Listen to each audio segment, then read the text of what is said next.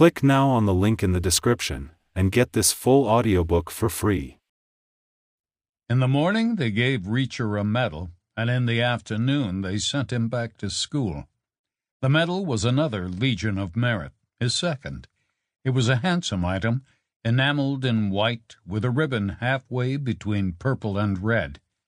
Army Regulation 600-8-22 authorized its award for exceptionally meritorious conduct in the performance of outstanding services to the United States in a key position of responsibility, which was a bar Reacher felt he had cleared, technically, but he figured the real reason he was getting it was the same reason he had gotten it before.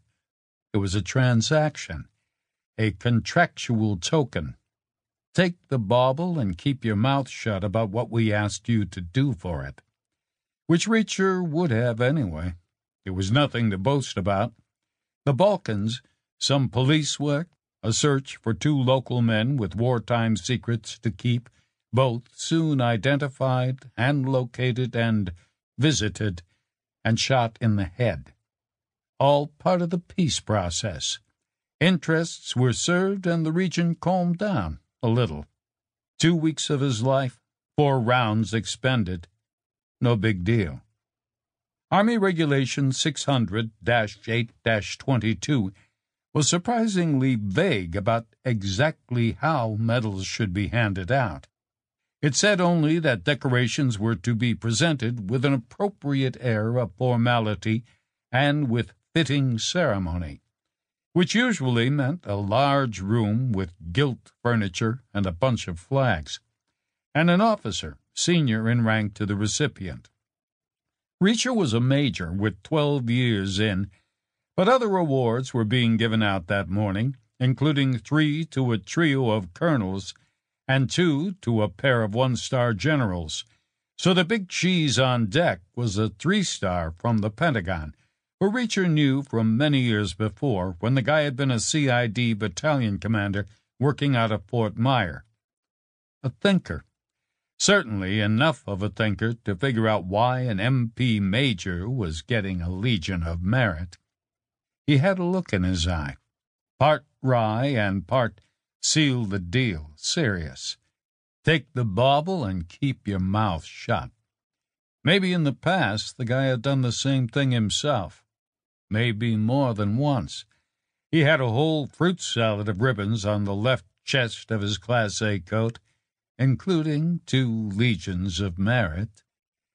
The appropriately formal room was deep inside Fort Belvoir in Virginia, which was close to the Pentagon, which was convenient for the 3-star. Convenient for Reacher, too, because it was about equally close to Rock Creek, where he had been marking time since he got back. Not so convenient for the other officers who had flown in from Germany.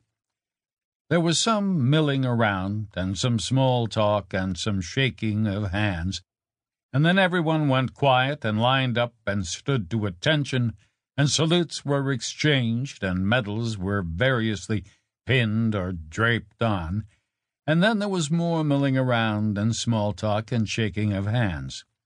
Reacher edged toward the door, keen to get out, but the 3-star caught him before he made it. The guy shook his hand and kept hold of his elbow and said, "I hear you're getting new orders." Reacher said, "No one told me. Not yet." "Where did you hear that?" "My top sergeant. They all talk to each other. U.S. Army NCOs have the world's most efficient grapevine. It always amazes me." "Where did they say I'm going?" "They don't know for sure, but not far. Within driving distance, anyway. Apparently, the motor pool got a requisition." "When am I supposed to find out?" "Sometime today." "Thank you," Reacher said. "Good to know." The 3-star let go of his elbow, and Reacher edged onward to the door and through it and out to a corridor where a sergeant first class skidded to a halt and saluted. He was out of breath, like he had run a long way. From a distant part of the installation, maybe, where the real work was done. The guy said, Sir, with General Garber's compliments, he requests that you stop by his office at your earliest convenience. Reacher said, Where am I going, soldier? Driving distance, the guy said. But around here, that could be a lot of different things.